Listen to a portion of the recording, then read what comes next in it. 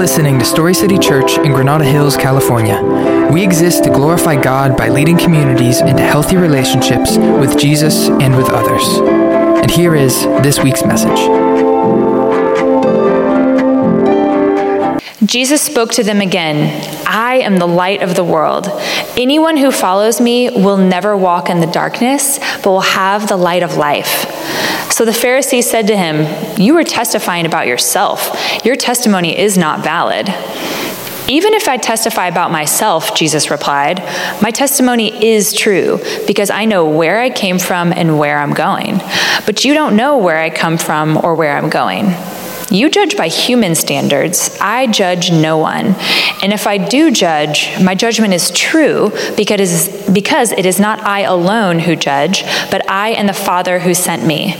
Even in your law, it is written that the testimony of two witnesses is true. I am the one who testifies about myself, and the Father who sent me testifies about me." This is the word of the Lord. Thank you, Tracy.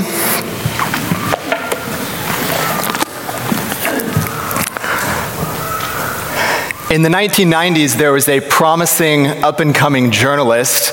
His name was Stephen Glass. I don't think this is too well known of a story. Has anyone heard of Stephen Glass? I don't see any hands. As a young man, Stephen Glass wrote articles on staff for New Republic magazine. He also occasionally wrote articles for other publications like Harper's and Rolling Stone. And very early on, his bosses and editors knew that they had something special on their hands. His writing was clever and engaging. The people and events that he was covering were larger-than-life stories, almost unbelievable stories.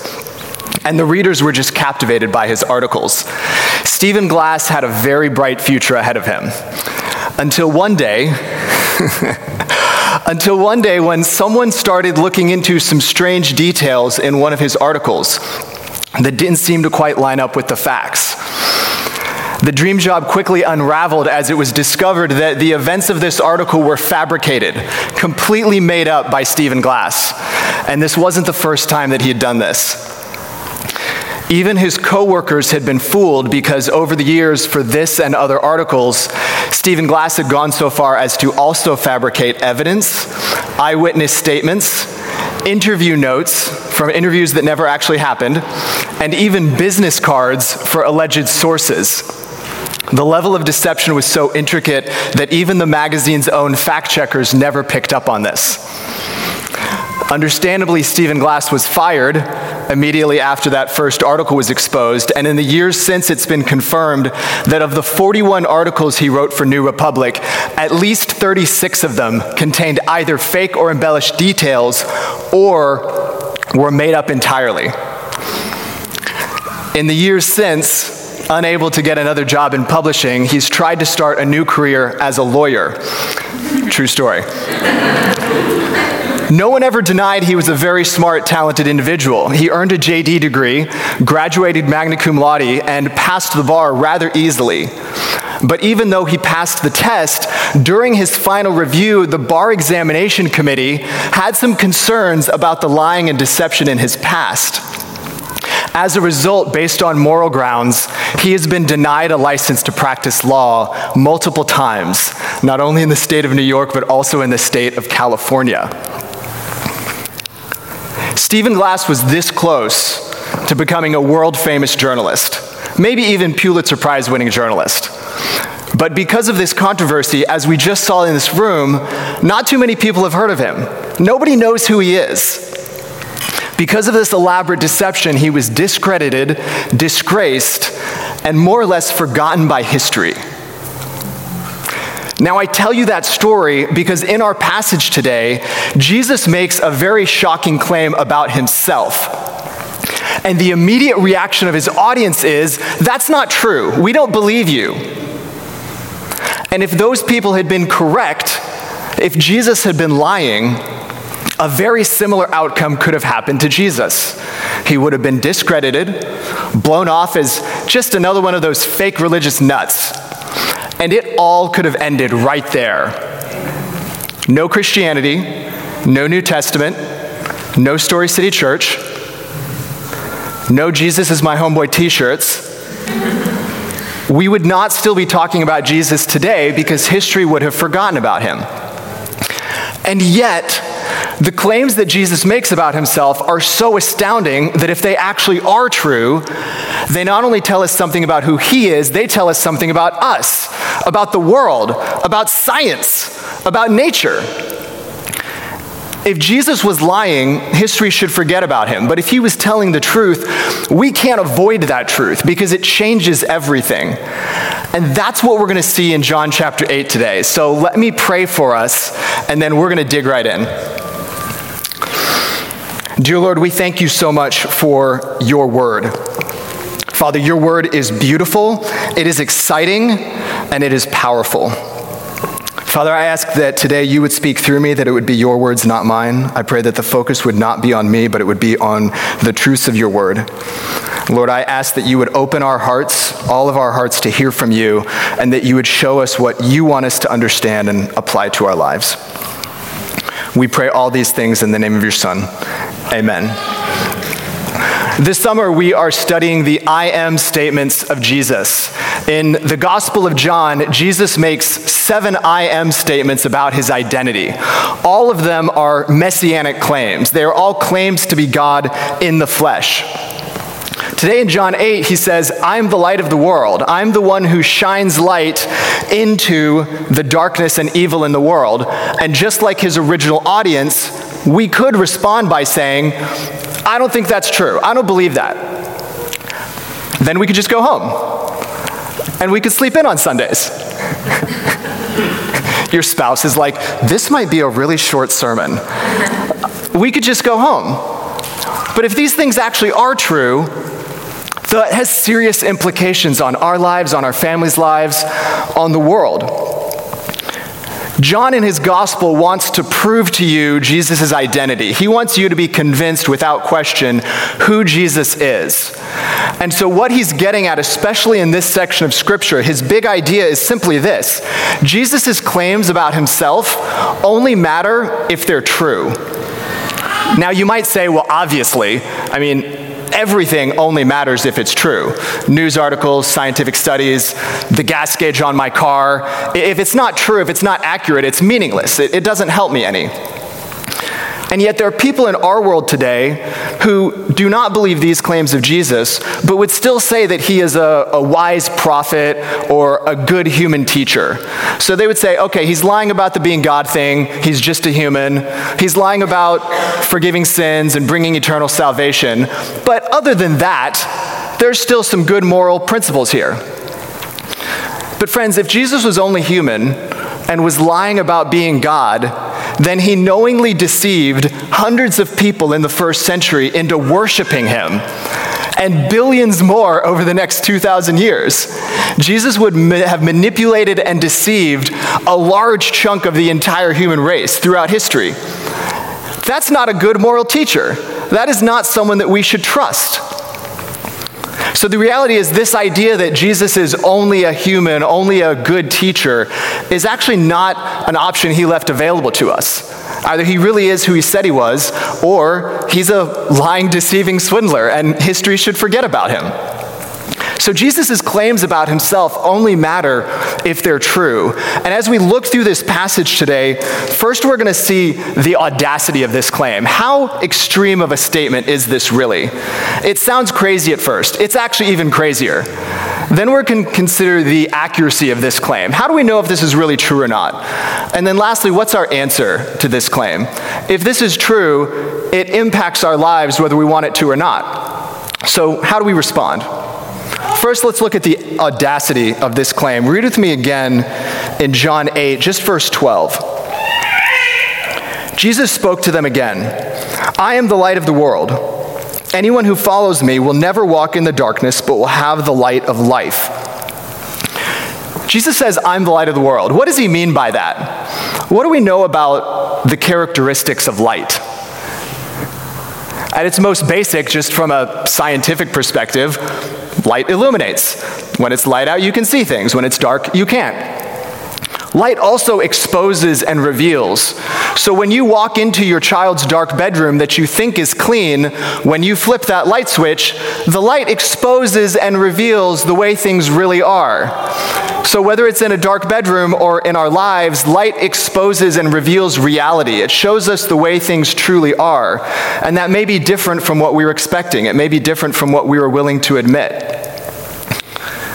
Light also gives life. Plant life on this planet requires light from the sun to survive. Human beings need vitamin D, which we get from the sun. It helps us absorb calcium so that we have strong bones. Helps with brain cell activity. But now Jesus says, I'm the light of the world. He says, I have come to bring life. I have come to expose and reveal the spiritual darkness. Keep in mind, this is before Jesus died and rose again, so all of his audience would not be believers. They're not apprentices or disciples of Jesus as we might define it today. The light that he is bringing is the light of salvation that he's going to bring. His audience needs to believe in him, place their faith in him in the first place. So Jesus is claiming to be the only thing that can fix the spiritual darkness in the world and in their own hearts. Now, if that's not true, if Jesus is lying, let me just say, very arrogant. But it gets better. This sounds crazy. It's actually even crazier. One of the most important keys of interpreting the Bible is context. We can't just look at one verse of the Bible by itself and think that we know what's going on. And if we look at the context of this passage, back in chapter 7, we learn that this entire conversation is happening in one of the courtyards of the temple in Jerusalem. And it's happening on the last day of one of Israel's major annual festivals. This festival was called the Feast of Tabernacles. Now, what that particular festival is celebrating is the time in the Old Testament where God guided and protected the nation of Israel out of Egypt, through the Red Sea, and even wandering through the desert for 40 years. If you remember the story from the Old Testament, we see this in Exodus and also in Numbers. God's presence appeared before the people in a pillar of cloud during the day, and at night it turned into a giant torch. It was called a pillar of fire. This is how God guided the nation. So cloud starts moving, okay, whole nation starts following. Cloud stops, okay, we're gonna stop and set up camp. A couple days later at night, pillar of fire starts moving. Okay, we're off again. This is how God guided them. It's also how he protected them. I don't know about you, but if I met someone who has a giant floating torch on their side, I'm not going to mess with them. So this is how God guided and protected the nation. And so hundreds of years later, to commemorate the time when God guided them, particularly with this pillar of fire, on the last day of the Feast of Tabernacles, they would set up a giant menorah, giant candle holder, several large torches. This thing was huge. It was a 70-foot menorah. They had to have 20-gallon containers of oil to keep these lamps burning. You couldn't miss it. I mean, you can't not see a 70-foot menorah. And so with that, unavoidably in the background, Jesus rolls up and says, I'm the light of the world. What, that? No. I'm the light. That thing, that's just a symbol. I'm the reality. I'm what that is pointing you towards. I'm what that should be reminding you of. Jesus says, make no mistake, y'all. He looks at his people and he says, make no mistake. Your life is consumed with darkness. You are not in a good relationship with God, and I am the only thing in this universe that can fix it. This is an incredibly bold, gutsy claim by Jesus. And then the Pharisees, more or less the buzzkill of the New Testament, they say, you're testifying about yourself. Your testimony's not valid. They say, Jesus, we don't believe you. You haven't given us sufficient evidence to back up this claim. So we've looked at the absolute audacity of this statement. Now we need to consider the accuracy. Is this true? If so, how do we know that? Jesus gives 3 lines of evidence to back up this claim. His own eyewitness testimony, then he phones a friend, and then lastly, he puts his money where his mouth is. So first, his own eyewitness testimony. Read with me in verse 14. Even if I testify about myself, Jesus replied, my testimony is true, because I know where I came from and where I'm going. But you don't know where I come from or where I'm going. You judge by human standards. I judge no one. He's using the word judge there in the sense of determining a truth claim. How do you determine or prove whether something's true? Throughout history and different cultures, there's been different methods or customs for proving a claim in the legal system. Today, these aren't exact parallels, but help me out. We have things like a jury has to be convinced beyond what? A reasonable doubt. And you're innocent until proven guilty. In certain oppressive regimes, you might have been guilty until proven innocent throughout history. In ancient Israel, one of their customs was to prove a claim in the courts, you had to have at least 2 witnesses. We see this a couple places in the Old Testament. Here's one in Deuteronomy 19. One witness cannot establish any iniquity or sin against a person, whatever that person has done. A fact must be established by the testimony of 2 or 3 witnesses. So the Pharisees say, Jesus, you can't be your own witness on the witness stand. But then Jesus says, even if I testify about myself, my testimony is true. This is hilarious. Jesus says, okay, the real test to prove whether something's true or not is whether it's true or not. If a fact is true, if a statement is true, it's still true even if you only have one witness. Jesus says, I know where I'm from, I know where I'm going, I was there, I was an eyewitness. But you Pharisees, you don't know where I come from, you don't know where I'm going, so who are you to say whether this is true or not? This reminds me of what God said to Job. You remember when Job was like, hey, this isn't fair, why are you doing this? And I don't know why Job's a bratty teenager, it just made sense. And then God says, Job, who are you to ask? Were you there when I made the earth? Where were you when I made the oceans? Job, have you ever made an ocean? Because, I've made like 4 or 5 of them. The Pharisees don't buy Jesus' self-witness, but Jesus says if something is true, it's still true regardless of how many people witnessed it. He knew his mission. He knew where he was going. The Pharisees didn't, so they weren't in a place of authority to judge whether what he was saying was true or not. So first he gives his own eyewitness testimony, but then he phones a friend. Look at verse 16. Jesus says, I got somebody who will vouch for me. And if I do judge, what you're saying is true, what I'm saying is true. If I judge, my judgment is true, because it's not I alone who judge, but I and the Father who sent me. Even in your law, it is written that the testimony of 2 witnesses is true, Deuteronomy 19. I am the one who testifies about myself, and the Father who sent me testifies about me. So he says, okay, your law says you got to have 2 witnesses. Well, actually, I do have 2 witnesses. First, there's me, and then secondly, there's God the Father. He also testifies about me. In fact, he's been testifying about me through the entire Old Testament.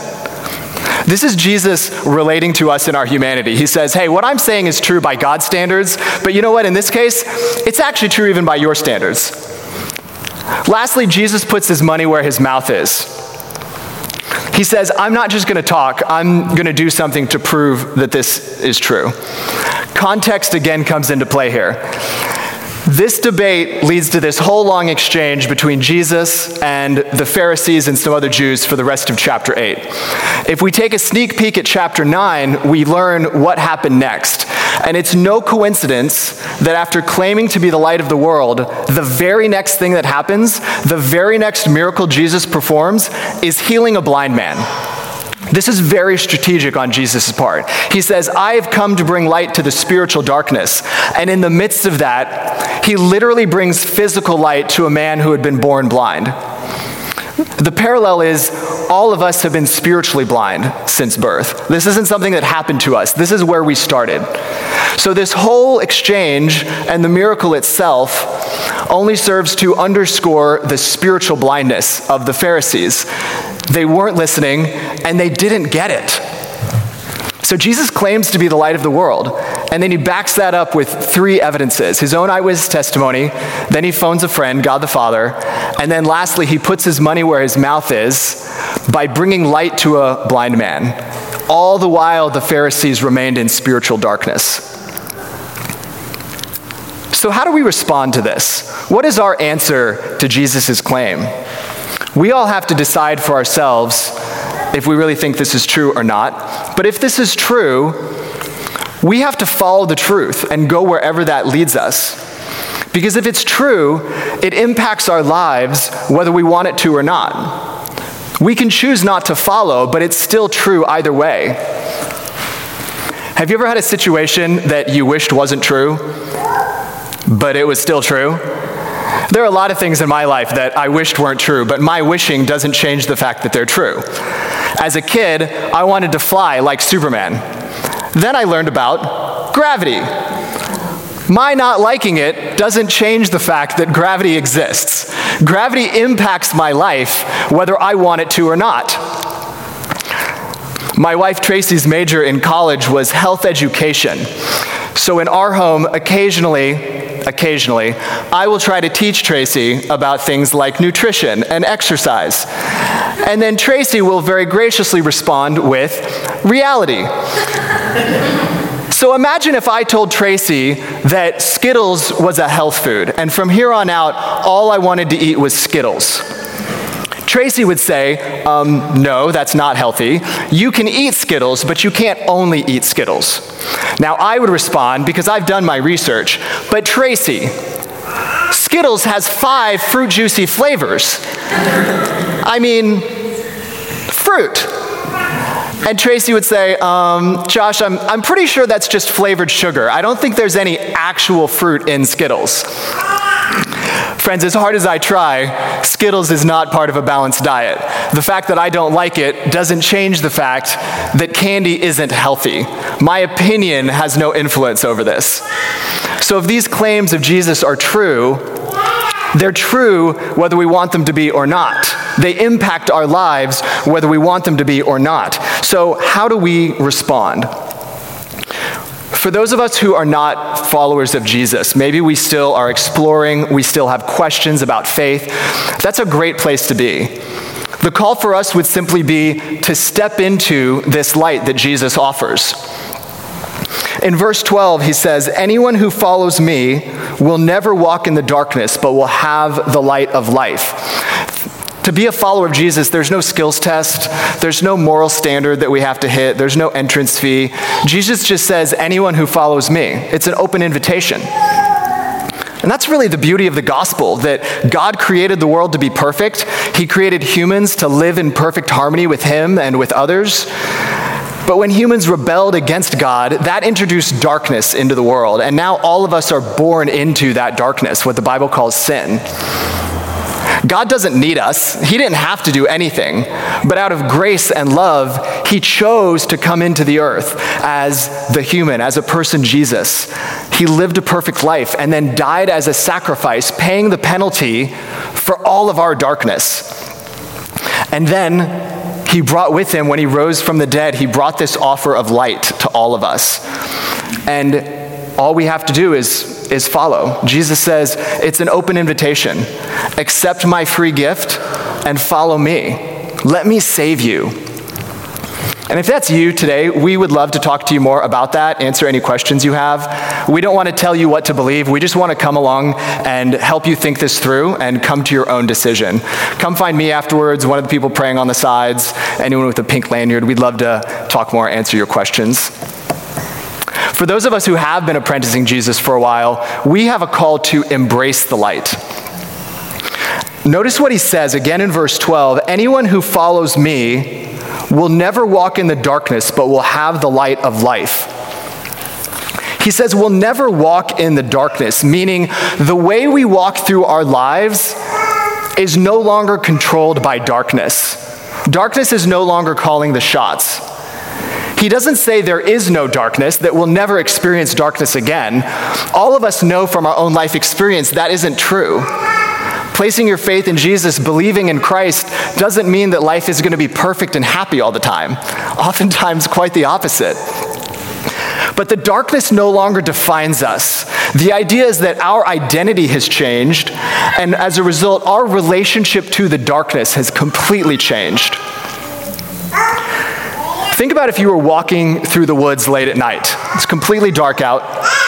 You could easily trip on something because you can't see what's right in front of you. But now think about if you're holding out a lantern. Well, what does that do? Well, it lights up everything around you to a certain point. You can't see way off into the horizon like you could during the day. No, at some point, the light of that lantern falls off and it's dark again. But as you start walking forward, what happens? The light of the lantern starts pushing that darkness back, and more of the path is lit up before you. That's the idea here. As apprentices of Jesus, we'll still see darkness in our lives. We will still encounter sin and evil in the world and in our own hearts. But Jesus is like that lantern that's continually shining light into that sin, into that evil. And as we continue to follow and obey, more and more of the path is lit up before us. What this means is if you are someone who struggles with perfectionism, or you're constantly clamoring for the admiration of others, in Christ, your ability to perform, the approval of others, is not what defines you. It is not the most important thing about you. It's not your identity.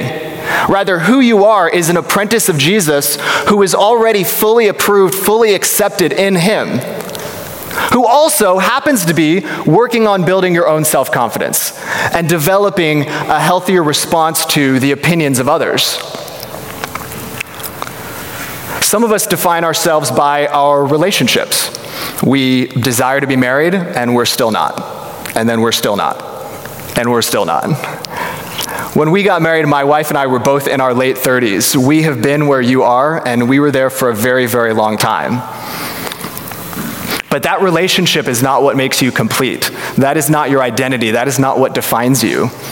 Who you are, first and foremost, is an apprentice of Jesus who is loved, who is forgiven, who is made complete in Christ. Tracy and I both lived very beautiful and fulfilling lives as singles for many, many years. You don't have to hold out for marriage to become the person that God intended you to be. You don't have to wait until you're married for God to use you to bring glory to Himself. For those of us who are married, that relationship, as important as it is not what primarily defines you. God already loves us infinitely, just the way we are. He loves you as much as He possibly could. He doesn't love you more or less based on the quality of your marriage. No, who you are, first and foremost, is an apprentice of Christ, who is beloved, who is forgiven, who is the bride of Christ, who is also being refined by the process of the lifelong commitment between you and your spouse, as you work together to grow closer to God, closer to each other, so that your marriage can bring glory to God before the world. Lastly, for the bad habits, the compulsions that all of us struggle with, this could be food, this could be technology use, could be pornography, it could be lying, bragging, jealousy. This is a very long list. All of us have some sort of habit or hang-up that we've been trying to kick for years, and we just can't seem to get it under control. In Christ, those impulses are not your identity. That does not define you. Who you are, first and foremost, is an apprentice of Jesus who is loved, who is forgiven, who is made complete in Christ, who also happens to be struggling with bringing your desires under control, bringing those impulses back into a proper balance so that we are controlling our desires and cravings rather than them controlling us. Friends, the darkness is not the most important thing about us. It is not the most important or truest thing about us. The truest thing about us is our relationship with Christ. As apprentices of Jesus, the darkness is not our identity. The light of Jesus has so completely overpowered that darkness that while it at times may still be in our lives, that does not define us. We need to embrace this truth. We need to let this truth sink down deep into our souls so that we're not just saying it on Sundays, but we're actually living our lives from a place of knowing that this is true. Who we are, first and foremost, is apprentices of Jesus. We are loved. We are forgiven by God. That is our identity. We need to step into the light. We need to embrace the light. Lastly, for apprentices of Jesus, there is a call to reflect the light. Jesus says, I'm the light of the world. But look at this. Matthew chapter 5. You are the light of the world. I mean, a city situated on a hill cannot be hidden. Guys, no one lights a lamp and puts it under a basket, but rather on a lampstand, and it gives light for all who are in the house. So in the same way, let your light shine before others. Why? So that they may see your good works, and hopefully give glory to your Father in heaven. Jesus makes a very bold claim about himself, and he makes a very bold claim on our lives. As he continues to shine light into our darkness, we have the responsibility, the privilege to share with others in our family, in our workplace, among our friends, in our online social networks. We have a call to reflect the light. Just as the moon doesn't have any light of its own, but merely reflects the light of the sun, we have the responsibility and the privilege to reflect the light that we didn't have ourselves, but that Christ has given to us. So don't put that light under a basket. Put it on a lampstand. Share the gospel. Live out the gospel in our words and actions. Invite others into our family, into our church, into our missional groups. Show those in your life the way to the light. Friends, Jesus' claims about himself only matter if they're true. And as we look at the audacity of this claim and consider the accuracy of that claim, we start to see our answer. We need to step into the light, we need to embrace the light, and we need to reflect the light. As we close today, we're going to observe communion together. And communion is really a celebration of everything that we're talking about today, because the cross and the resurrection are the ultimate instance of Jesus putting his money where his mouth is. Jesus made some bold claims. I'm the bread of life. Hey, if you eat that today, you're just going to be hungry again tomorrow. I am the only thing that will bring genuine and permanent satisfaction to the cravings of your soul. I'm the light of the world. I'm the only solution to the darkness in your life. These are bold claims. But when Jesus died on the cross and rose again 3 days later, defeating death, the people around him who understood what was going on said, "Oh my goodness, everything he said about himself was true." And he gave of his body and blood for us. And then he brought with him this offer of light, of reconciliation with God to all of us. And that's what we celebrate in communion. So I'm going to pray for us, and then as we do every week, we invite you to line up along the outsides of the room, get the bread and the juice. There's also a gluten-free option if you prefer. And then come back to your seats and take communion, either silently in prayer by yourself or with your family, with your missional group, even just those sitting around you. It's okay if you don't know them. You can still take communion with your brothers and sisters in Christ. Pray with me.